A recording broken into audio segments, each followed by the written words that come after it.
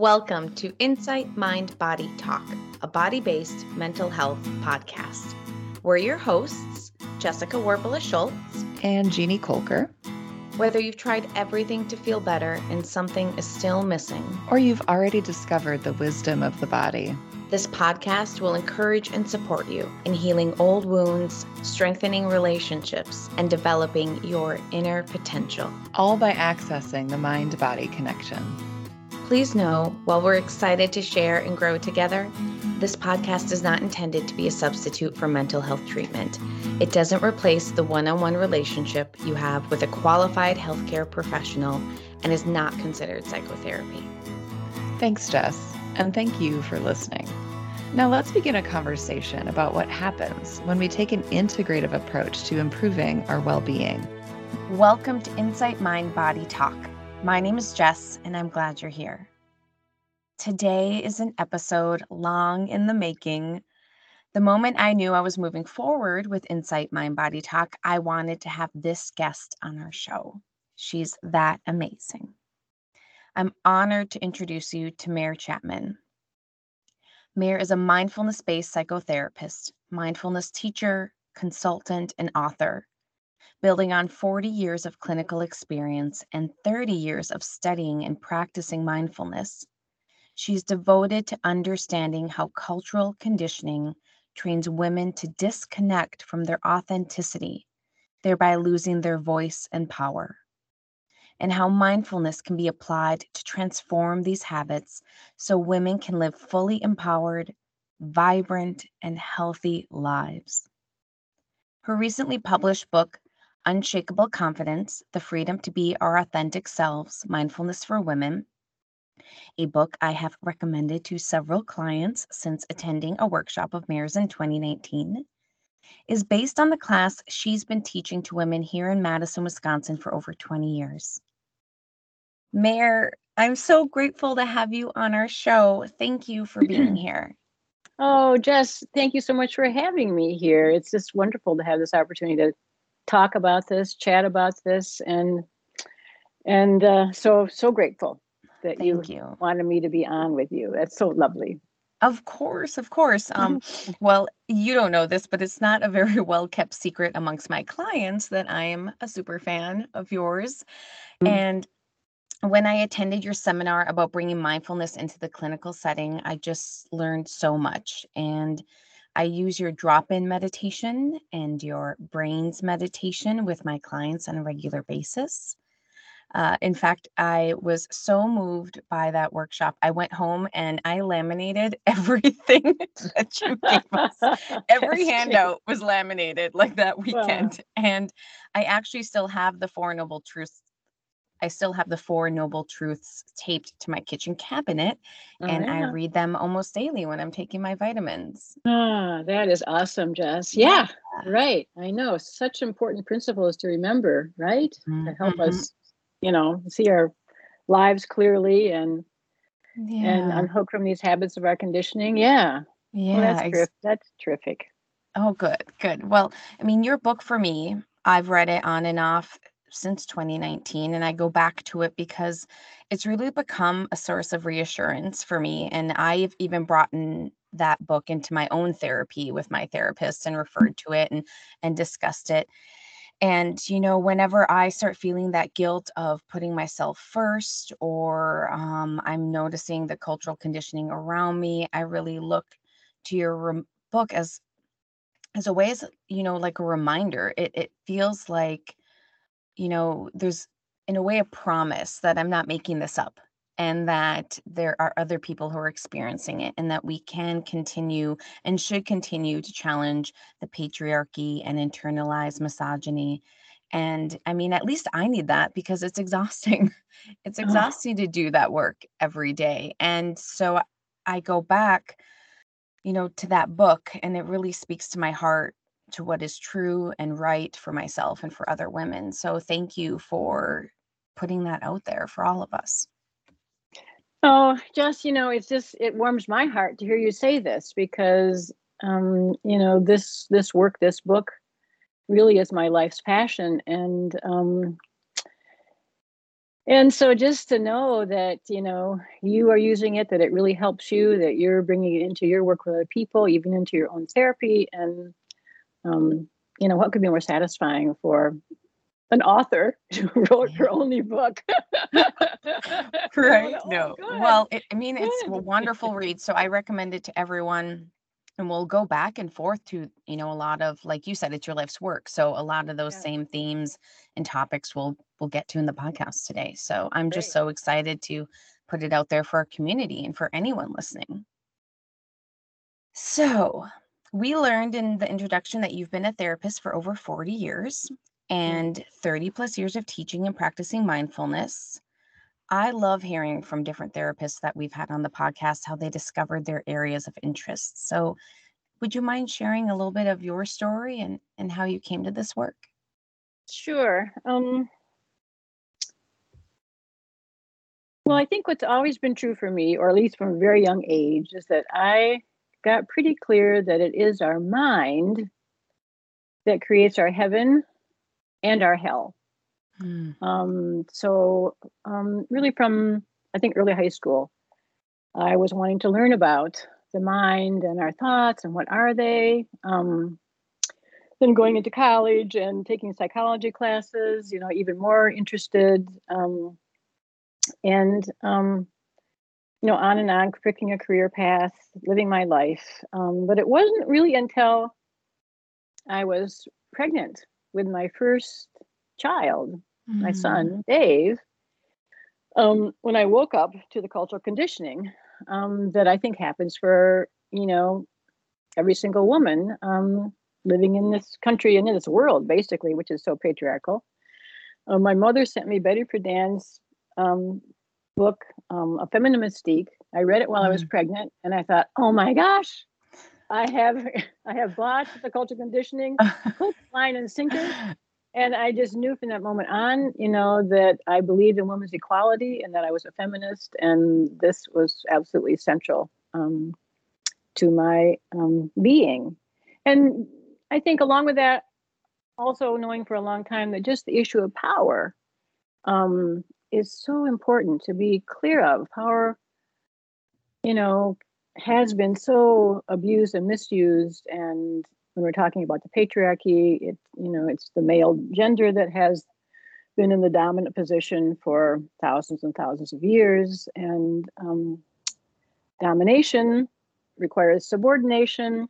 And so there's just automatically, unequal power base, which is oppressive to everyone, actually. It's just those in the dominant position, get to rule Mm-hmm. with their views. Mm-hmm. So that was just, it was really stood out for me clearly. Um, and then moving forward, in one of my early jobs working in the public mental health system, I was the director of a program that's now called Yahara House. Mm. It's a unit of the mental health center of Dane County. And I was in a middle management position being the director of this particular program. And I just witnessed myself repeatedly giving my power away to my bosses, even though I disagreed Mm. with them, even though I had a clear vision of what we wanted to create. I observed myself doing that Mm-hmm. and would not stop myself. And I would become angry at myself because I saw myself doing this, but I seemed to have no control over that habit. Mm-hmm. Um, Mm-hmm. so it I'm showed up in sure. other ways in my life Oh, too, but I just began to observe that as I woke up to the patterns of my mind more clearly. And so that set me on a path really to try to find a method for working with our mind. And I studied with two other very prominent spiritual perspectives that had a meditation practice in it, because somehow I thought somehow meditation must be mm. something That about mindful the work of the awareness. mind, right? Mm-hmm. But it wasn't until I sat my first insight meditation retreat that cultivates mindfulness that I really found the method that I thought made the most sense to me. Wow. Because the whole intention of mindfulness, as I understand it, is to free our minds from the habits of our conditioning so we can actually access our true nature and our wisdom and our open and loving heart, our authentic self. So that was really the beginning of following that Wow. path. Yeah. Wow. So some key pieces along the way, right? Yeah. Some important discoveries, you know, which brings us to talking today about freeing women from internalized oppression, allowing them, you know, to be their authentic selves. Before we move on, though, I would like to take a moment to recognize that we are speaking about this from a cis female perspective. Hmm. Mare, you've shared with me that your work orients towards people who identify as cis female and works Right. to acknowledge the historical, intergenerational experiences of oppression against people who were assigned female at birth. We at Insight Mind Body Talk, and I know you, Mare, we work to be and as inclusive as possible in the work we do in the world. And so I would like to take this moment to acknowledge that as humans, all of our minds have been unavoidably conditioned, as you've said to me. Yep. And we hope all persons listening will be able to identify with what you're saying because gender conditioning and internalized oppression is so pervasive. It's so pervasive, Jess. It is. Mm, It's so deep. mhm, Often, that we don't recognize it actually. Um, mhm. you know, Which uh, bring oh, go for it.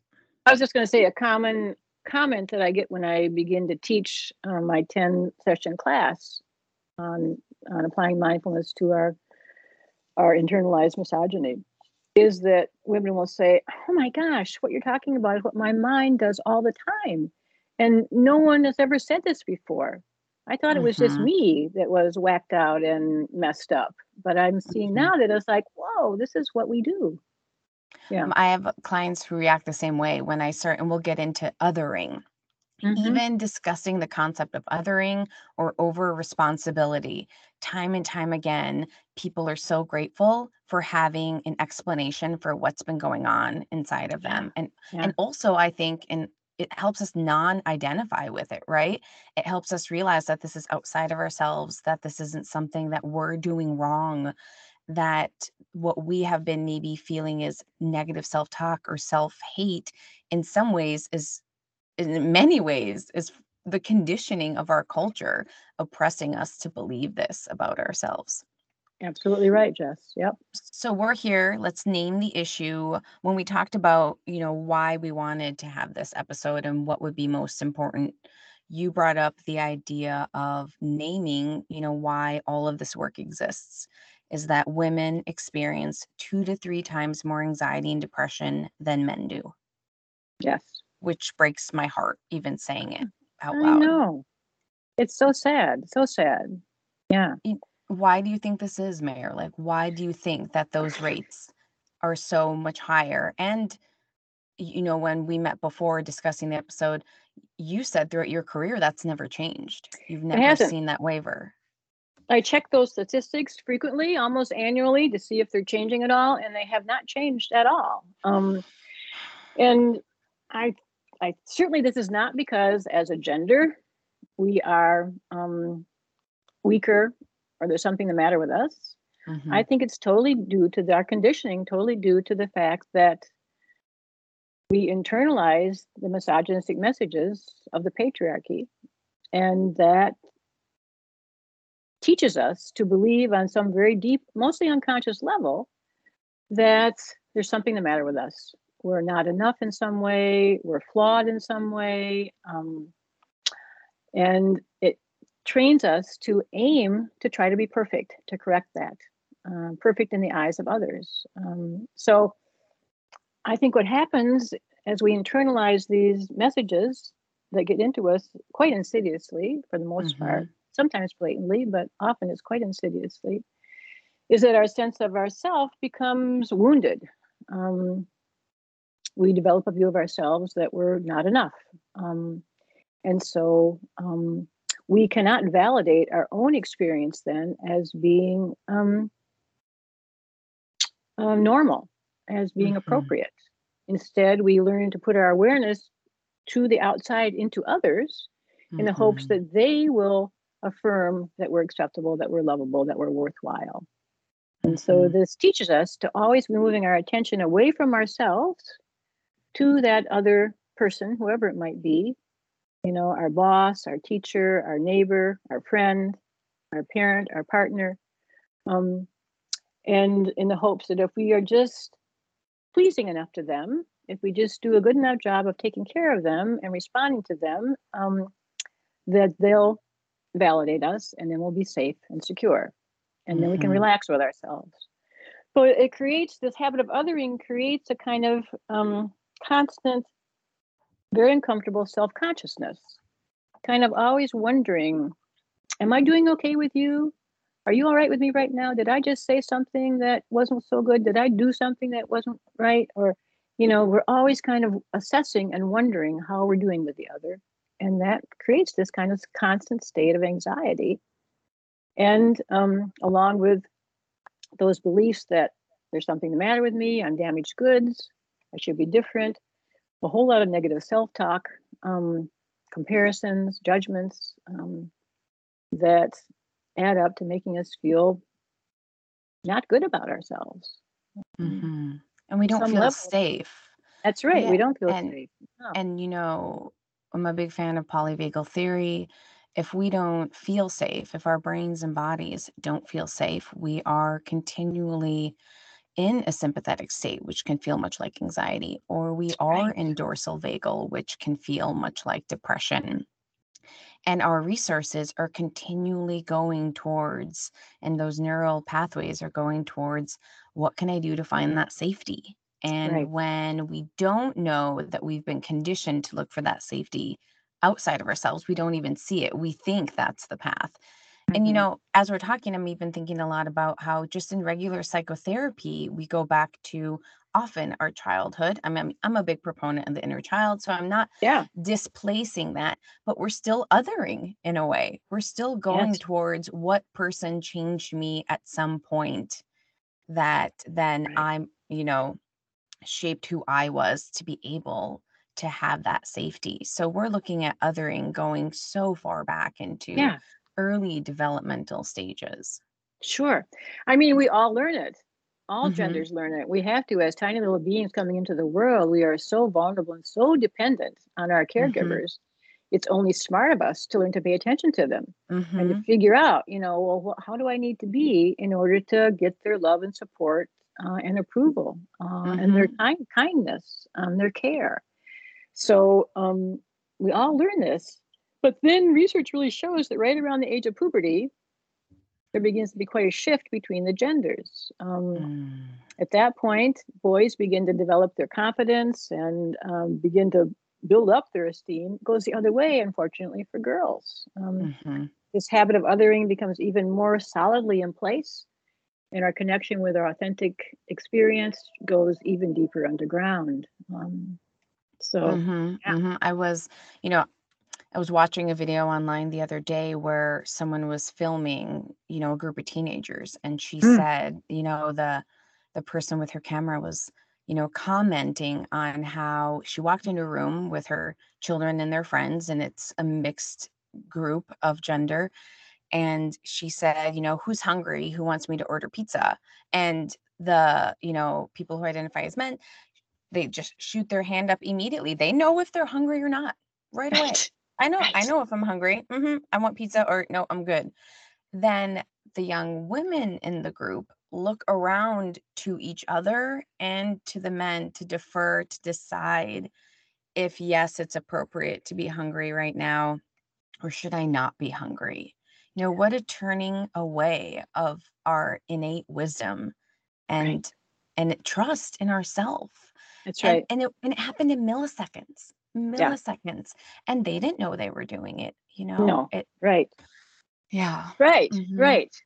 And I think it's the way it works is our minds develop these neural grooves, these conditioned patterns, right? That Mhm. just um, create these very deep pathways of response. And so, one of the effects of always attending to the other person first, always thinking about them, always wondering about them, worrying about them, fantasizing about them, means that as you're doing that, you're not aware of yourself. Mm, You're not aware of your mhm. own body, of what's going on with you. And so over time, we just lose connection with what's happening in our bodies. Mm-hmm. Mm-hmm. And, or if we do know and what our bodies need are inconvenient in the moment to the other, we tend to override that. Um, so, And, yeah. in your book, you write, when we're lost in others, we're not aware of our authentic experience. Consequently, we become unknown to ourselves, often unclear about what we really want, feel, or think. We get cut off from our intuition, innate wisdom, and intelligence. We react according to shoulds, the mind's story of how we think we're supposed to be. We may say yes when we don't want to, pretend we're feeling things we aren't feeling, or want things we don't really want. And we lose our center, the anchor to ourself, and we become lost in the other. We may feel an ache or emptiness in missing ourselves. Our striving for perfection is an ever raising bar. We can never achieve it. This bondage to perfection profoundly limits our relationships and keeps us stuck in a cycle of suffering.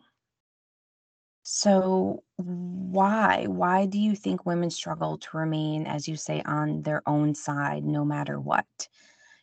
Let's talk a little bit more about internalized misogyny and the messages that we're getting. In case our listeners haven't heard, the title of this episode is Unleashing Internalized Misogyny, Mindfulness for Women. In case they don't know what that concept means, internalized misogyny, how would you explain that? Well, misogyny, and have to also say, just as an aside, it's such a relief to be able to be using this word out loud now in our world. Mhm. Really, I think up until the Me Too movement and the horrible other things that have happened since then, which I won't name, Mhm. um, Mhm. that word was hardly ever used in our vocabulary. So it's a relief to have it named, because really we can't change anything about how we are or about how our society is until we become aware of it. Mhm. So the way I understand how internalized misogyny works is that patriarchy, men are dominant, men get to call the shots, men assume privilege, basically. Um, um, and in turn, the other gender, the female gender, is viewed as dependent, as weak, as irrational, often, as too emotional. Um, Mhm. we get these messages that from the dominant group that we're not acceptable the way we are, except as an attractive object to have sexual relationships with, um, and except as a caregiver for the children that we bear. That those are really our primary functions, our primary role in the culture, and have been for thousands of years. And so there's just so many ways that these messages that we don't measure up, that we're not as important, not as worthwhile, not as valuable, not as significant, not as intelligent, um, as men, gets in us, gets in our minds. I remember reading at a certain point that the reason that women used to be viewed by the patriarchy as not as intelligent as men is because our heads are smaller. Therefore, our brains must be smaller. Therefore, we must not be as smart. I mean, Mm. so there's a lot of really wild thinking. Yeah.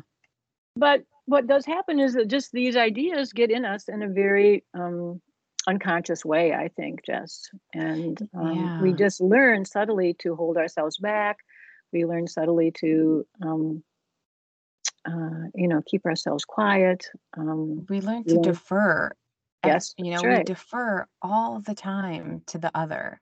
Mm-hmm. And I We do. think find our sense of security, and I don't think that misogyny is, I mean, it can be definitely, it can be outright, but I think it also starts happening when there's this idea that, the byproducts of this societal view, the views you're talking about, start causing shame and doubt Mhm. within women. Mhm. And we begin to undervalue ourselves and Mhm. undervalue, others of their gender.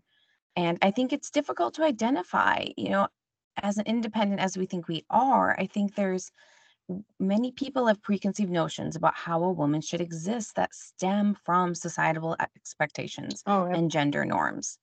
for sure. And it's really important to be conscious of this and to be conscious of our own thoughts and ideas. But also, we're talking about being conscious of it in regards to ourselves. Personally, for me, I think I find myself projecting misogyny. I find myself projecting internalized misogyny much more onto myself than I do other women. Mm. It's a lot easier to raise other women up. And yet then I find myself judging my own self because maybe I'm being too assertive, which is considered Uh-huh. aggressive. Oh, Maybe I yeah. have too much ambition. Maybe Oh, as a bad there. caretaker, I'm not supposed to put myself out there this much. I'm just supposed to quietly be in the background, Mhm. sacrificing with low pay, with no Mhm. benefits, and I'm not talking about my current situation. I'm talking about even how we treat women just overall in our fields. Yeah. And, or I worry I talk too much or I have too many ideas and maybe that bothers people. And, Mhm. Mhm. Mhm. even in like groups of other colleagues, sometimes I do that double checking after I meet with everyone. Mhm. Oh, did I Mhm. talk too much? Did I seem to Mhm. think like I knew what I was talking about? Did I make space for enough people? Which are good things to think about in regards to balance. But I've spent a lot Yeah. of brain time in my 40 some years thinking about how much I'm impacting other people and if that's okay. Right. Oh, Jess, I think that is so, so common in our conditioning that we're second guessing ourselves. We're imagining what the other person might be thinking about us. And much of the time, what we imagine isn't positive. It's our Mhm. own sort of worries, our own sort of self criticisms, our own shoulds about how we think we're supposed to be, just as you said, that we Mhm. project out there. So, yeah. And all of the time that we spend worrying and wondering about the other Mhm. and how they're viewing us, we're caught up in those patterns, those Mhm. habits, and Mhm. Let's and talk what about what oh, go for it.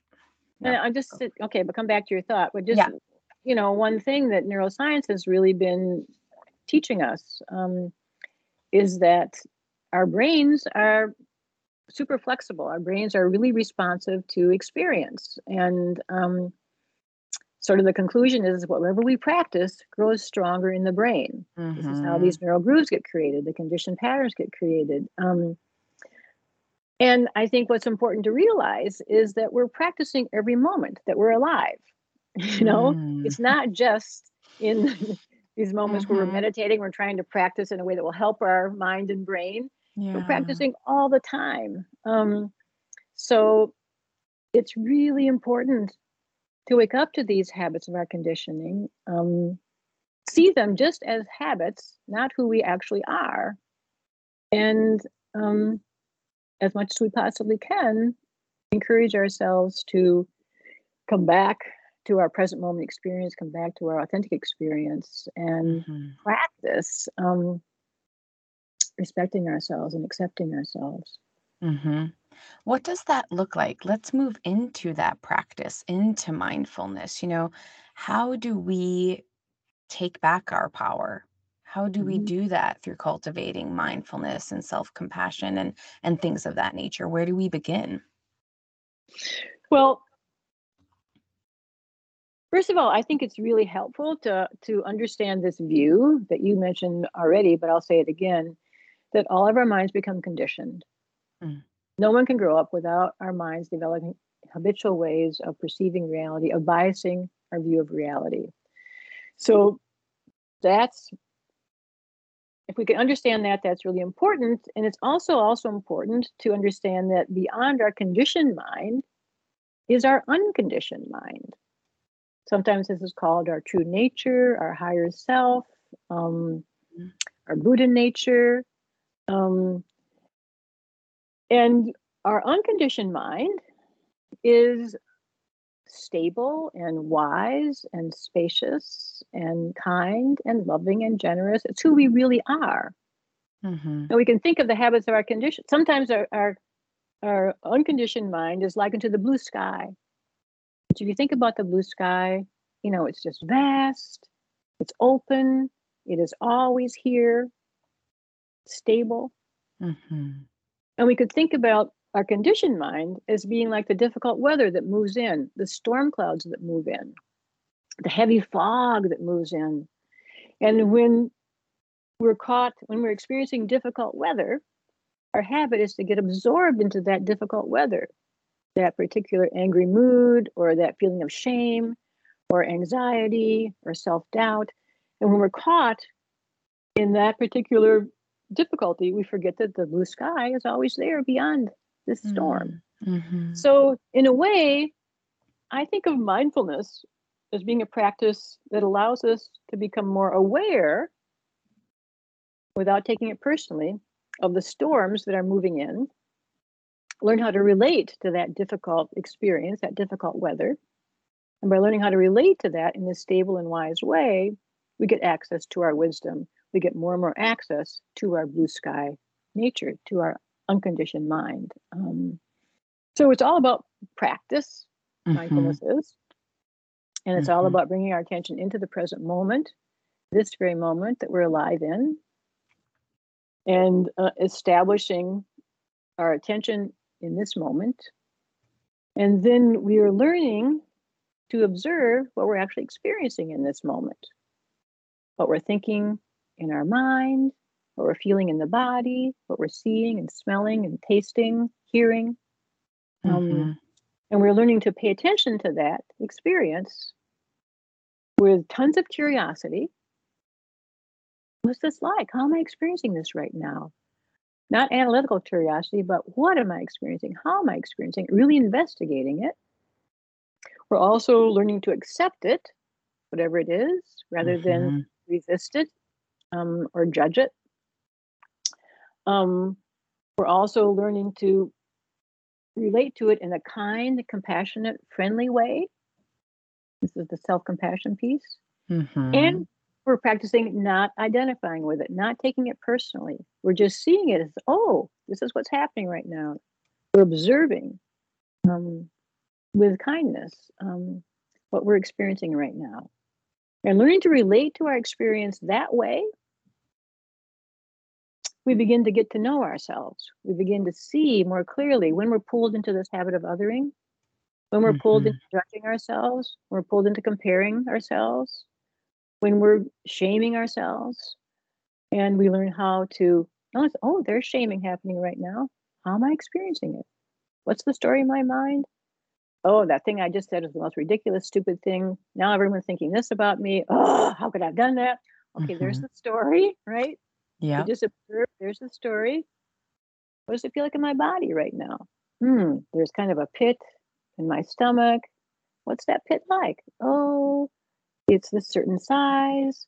It kind of goes in a few inches. Is it hot? It's kind of cool. It's not hot. We investigate that sensation. And we learn to open to that sensation, even though it's unpleasant, giving it lots of space. And then if we can ask, as we're relating to our experience that way, okay, given what's happening, what's a wise and kind way to respond to myself in this moment? Or what do I really need in this moment from myself? That helps us connect to our wisdom, to our true nature. And over time, as we practice relating to ourselves in this way, we get to learn, we get to know ourselves more. We become a friend to ourselves.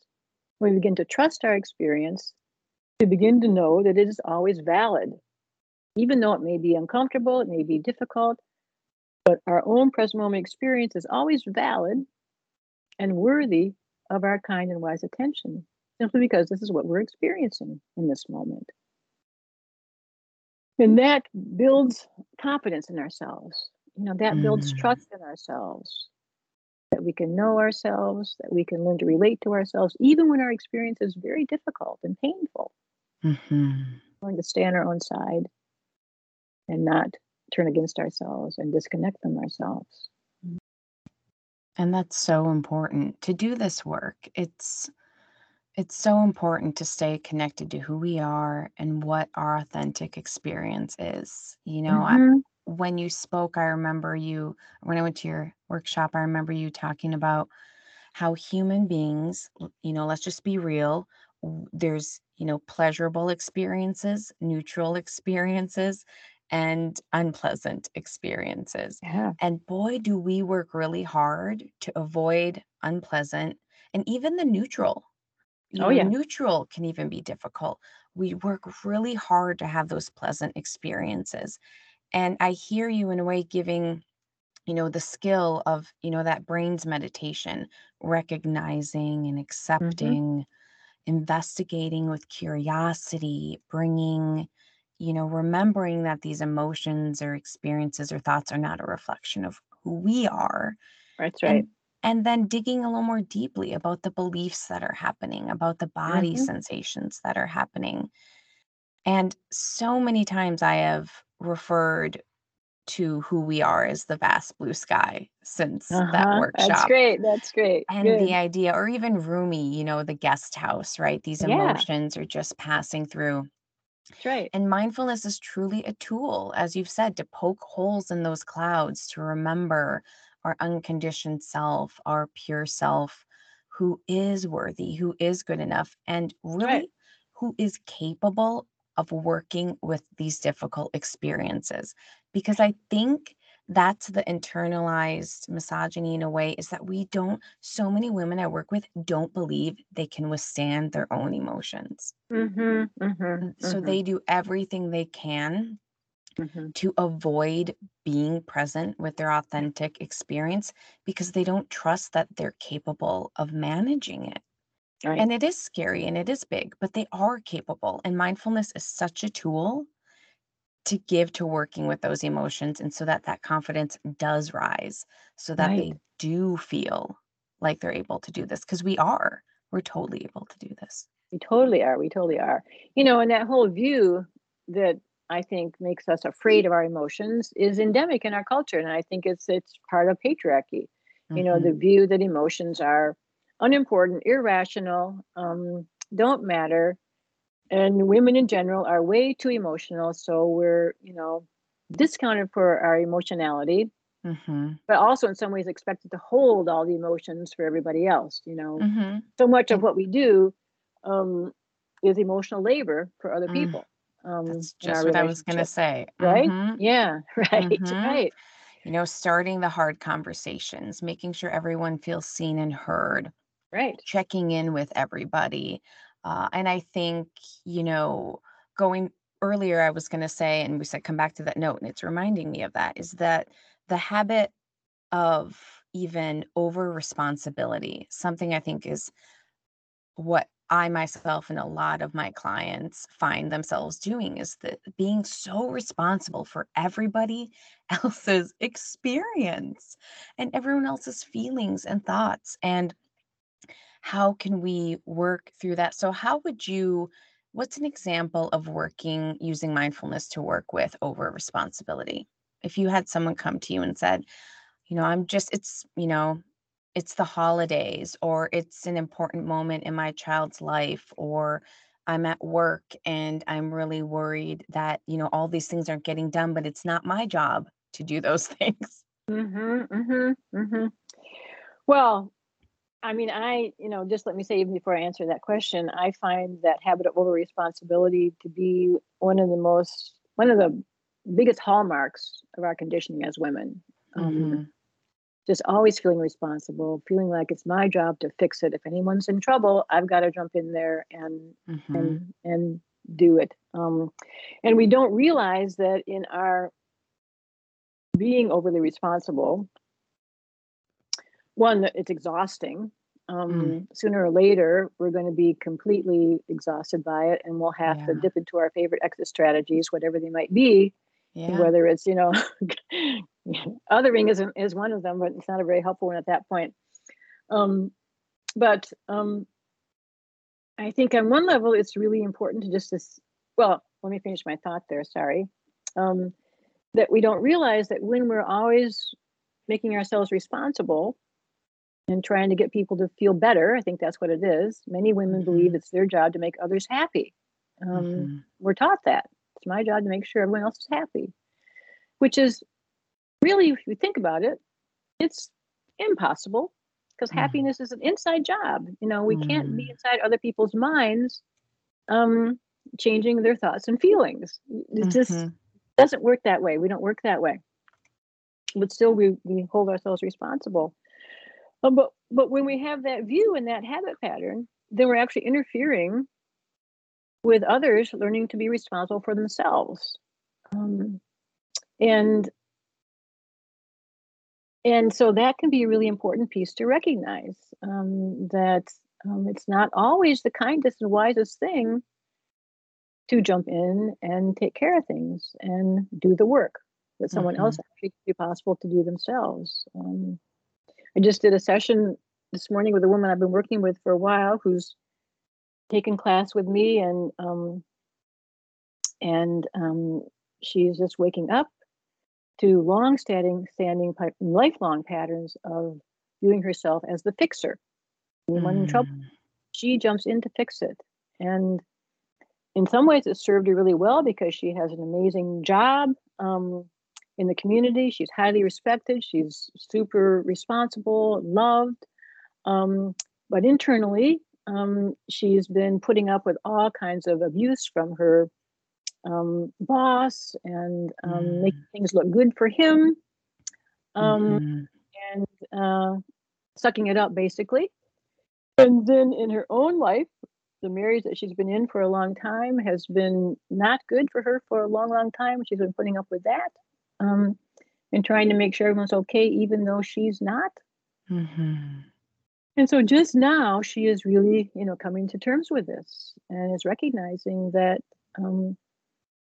this habit of assuming she's the fixer and it's her job to make sure everyone else is okay has been coming at her own cost, to the point that her body is physically ill now because of this. So it's very, very difficult. So I think we have to recognize this as a conditioned pattern.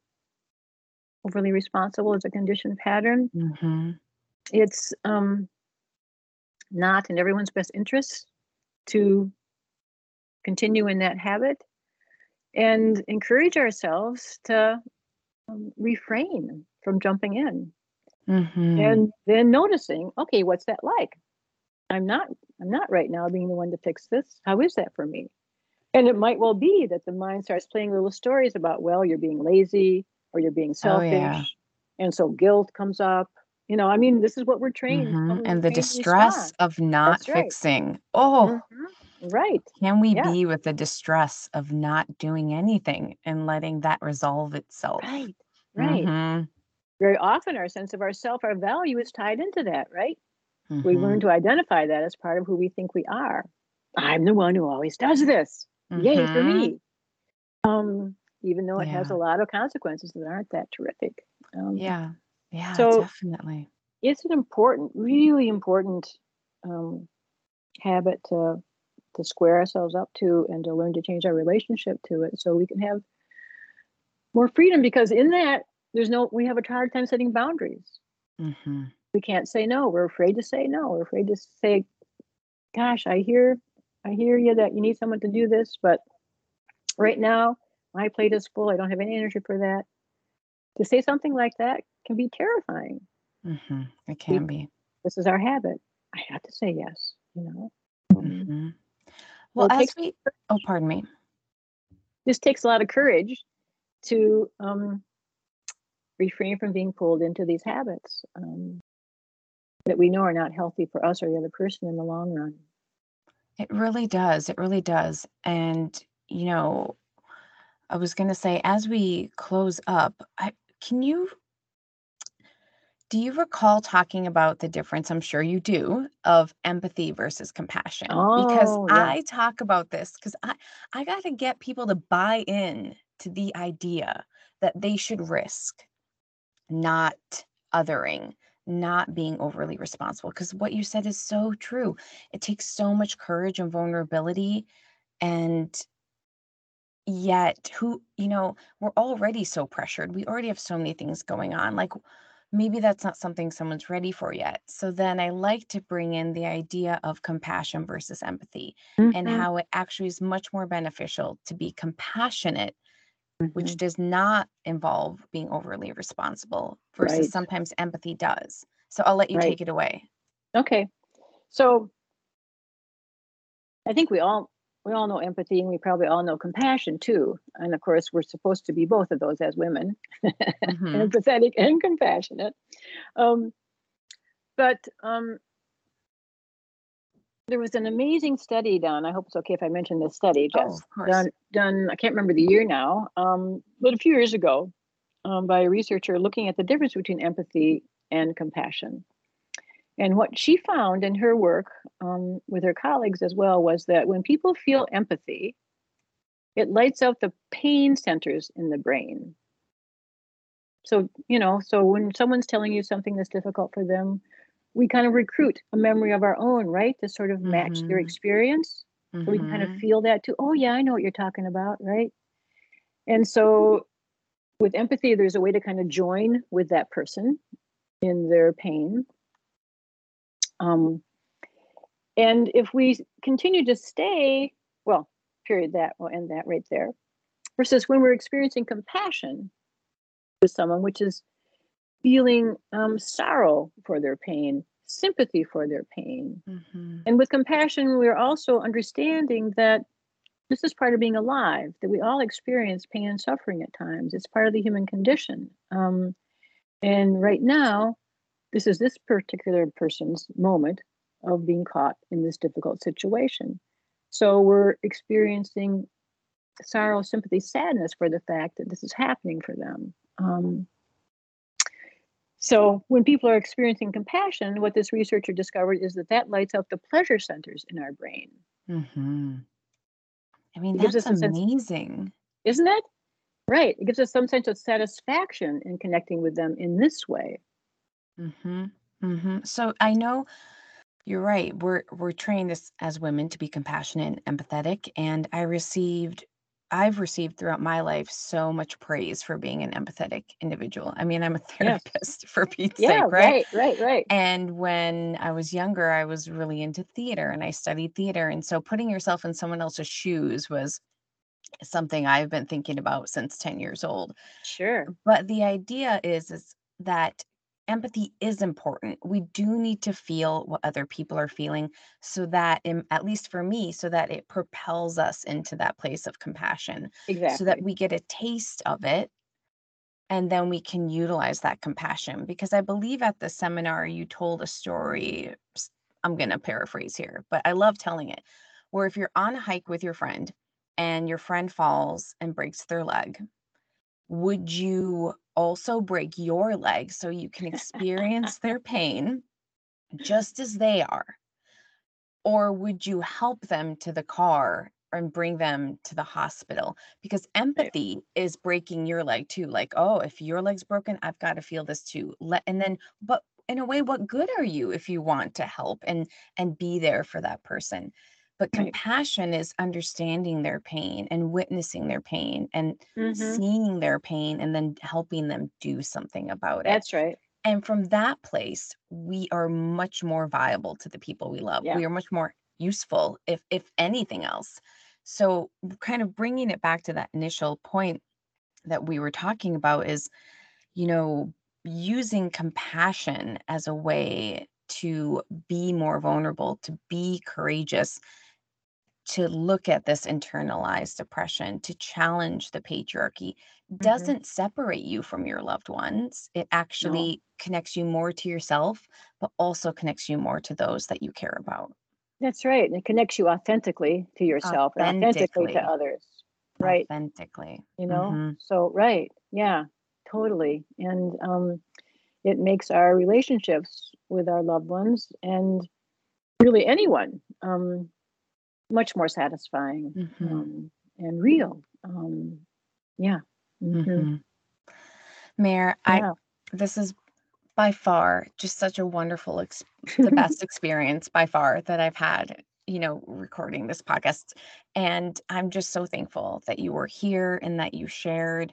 And I know other people are going to want to learn more about you. So where can we find you? Do you have a website? Where's your book? All that good stuff.